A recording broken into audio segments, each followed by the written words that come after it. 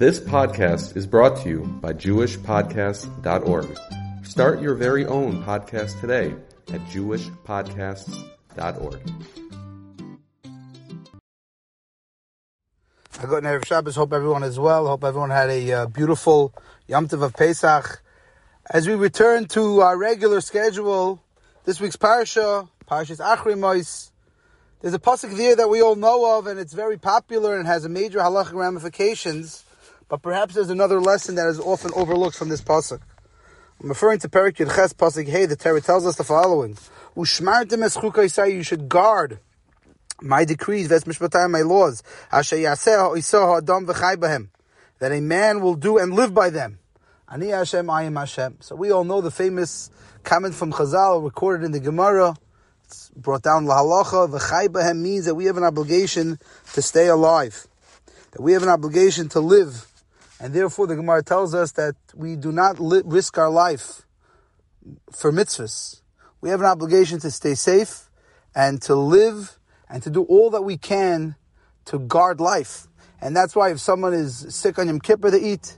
And if someone is very sick and they need to eat non-kosher food, they eat non-kosher food. Because the most important thing is life. And we try to preserve and to help life continue as long as it possibly can. And the truth is, this mitzvah really became very relevant in our lives when COVID broke and we were really having to do things or not do things just to keep ourselves safe and to make sure we don't get sick and chas v'shalom, catch things that were going around. So we're familiar with the idea that we have an obligation to do all that we could to preserve life, which in itself is a lesson to show how much the Torah values life, the importance of life, that we'll do anything and everything to violate in order to ensure that a person can live even for a few more moments, a few more days. That's the essence of life. But the Chassam Sofer and the Ger Rebbes both have a slightly different outlook on this pasuk. And they read the pasuk like this: what is the purpose of life? The $1 million question. What is the purpose of life? So the pasuk tells us that the purpose of life is keeping my chukim and my mishpatim. The chai b'hem. That's life. You know what real living is? Real living is not for the mundane physical world that we live in today. Real living is for keeping Torah mitzvahs. If a person wants to have a substantive life, they want to find meaning in their life, they want to find purpose in their life, following the Torah and the mitzvahs will make you a happy person. It will give you life. That's what you live for. So many people don't know why they wake up in the morning. What are they living for? Because the new iPhone is going to come out. That's what's going to give them chiyas. The new season in sports, that's what will give them chiyas. These things are very fleeting pleasures. The Torah is saying, if you want to have a real life, you want to know what you're really living for, you want to know why you wake up in the morning, and why do you do what you do, it's v'chai b'hem. The life that you're living is ushmartem es chukaysai v'es mishpatei. That's real life. That's being alive. Many people are alive physically, but they're not alive inside. They're what we call the walking dead. Sadly, inside there's nothing there. They don't have meaning, they don't have purpose. But a Jew has Torah and mitzvahs to guide him, to educate him. He has a purpose in life. He feels meaningful. He feels productive. I saw an interview with a non-religious Jew. A kid went off the derech, and it bothered me. He said, this is freedom. I could sit on the beach whenever I want and enjoy the sand. This is what this world is for. And of course, he's not seeing the big picture. At that moment, he thinks that's what life is for. But as hopefully he'll come back to Yiddishkeit and he'll realize that's a very fleeting moment. The freedom of doing what you want, that's not going to give you happiness. Real happiness when a person has a structured lifestyle where he knows what he's doing and he knows that he has a purpose and he knows what he's accomplishing and he knows where his goal is, he knows what his outlook is. That gives a person life. But besides that, we know that the Torah and mitzvahs are there to give us life, to help us live better in this world. Every mitzvah that we do is somehow making us have a more meaningful and more enjoyable life. Came across an amazing story about an Israeli, a non-religious Israeli in Eretz Yisrael, who ended up getting stuck for Shabbos with a religious family. And he was motivated. He saw Shabbos, he saw what does it mean to be religious, and he wanted to take something back. But he also knew he was going back to non-religious friends and family. He's not going to be able to become, 100% Acharei, so he wanted to take one small thing. And he said he's going to take one small halacha. And the halacha he decided to take was, when we get dressed in the morning, we're supposed to first put on our right shoe, then you put on the left shoe, then you tie the left, and then you tie the right. Something which seems so insignificant, but to this felt this was his Judaism at the time. So he accepted upon himself this new anhaga, how to conduct himself, and he was very happy. And he was a soldier, he was in the Tzahal.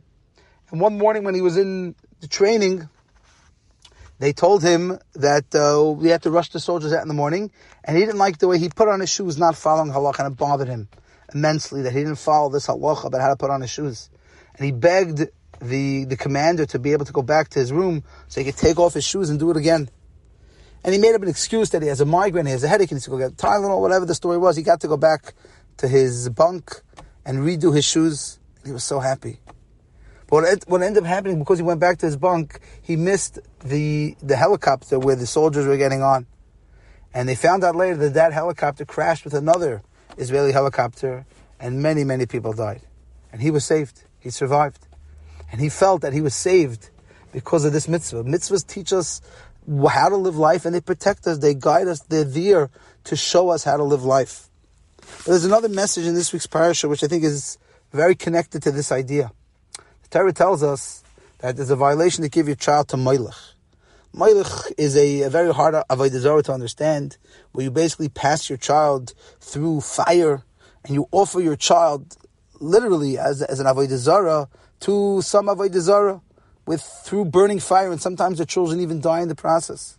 So to any coherent parent, it would sound such a foreign, antithesis of parenthood. But the Ramban comments on the pasuk, and he says that when a person does that, if a person is so bad that he does moilech, besides for the fact that he worshipped avodah zarah, he was mechal Hashem. He created a chil Hashem. And the Ramban explains what's the chil Hashem, because this guy, when it comes to serving Hashem, he only gives animals, he gives karbanos.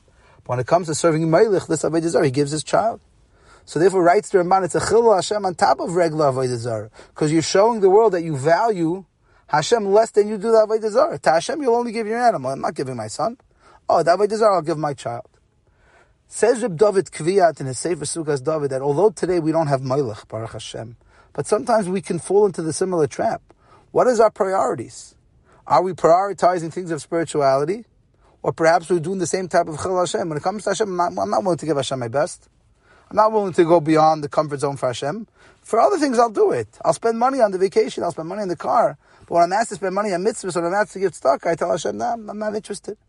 Says Reb David Kviyat, that's also a chil Hashem.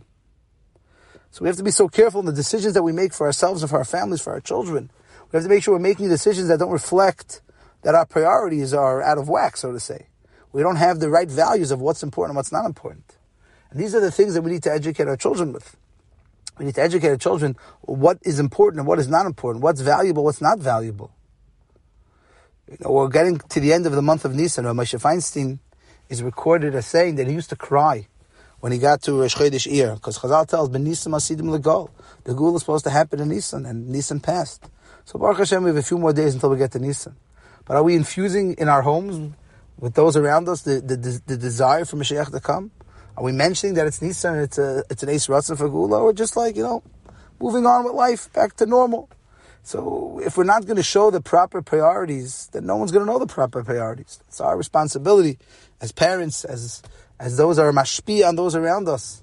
Those people we come in contact with, those people we talk to, we have the opportunity and the ability to express to them and to show them what we value. Our children will learn values from what we value. They'll see what we give chashivas to. They'll see what we emphasize, and they will do the same. Let's be so careful what we value. Remind ourselves, v'chai behem, what is life all about? What are we living for? Right? What excites us? What gets us moving? Is it spirituality or is it gashmias? And then that's exactly what moilech is. We have to make sure we're making the statement, the comment to ourselves, to the world, and to our children of what's really valuable and what's not valuable. Mr. Hashem, we should be zeicha to take the lesson from this week's parsha, to realize and to internalize what's important. What's life all about? What are we living for? What's v'chai b'hem? What's pulsing through our veins? And make sure we give that over to those around us, those that we have hashpa on. Mr. Hashem, we should be zeicha with the few days that are remaining, few days that we have left. We should see b'nisam asidim l'gol. We should be zeicha to see the geula shleima b'mher b'yameinu. Have a wonderful Shabbos.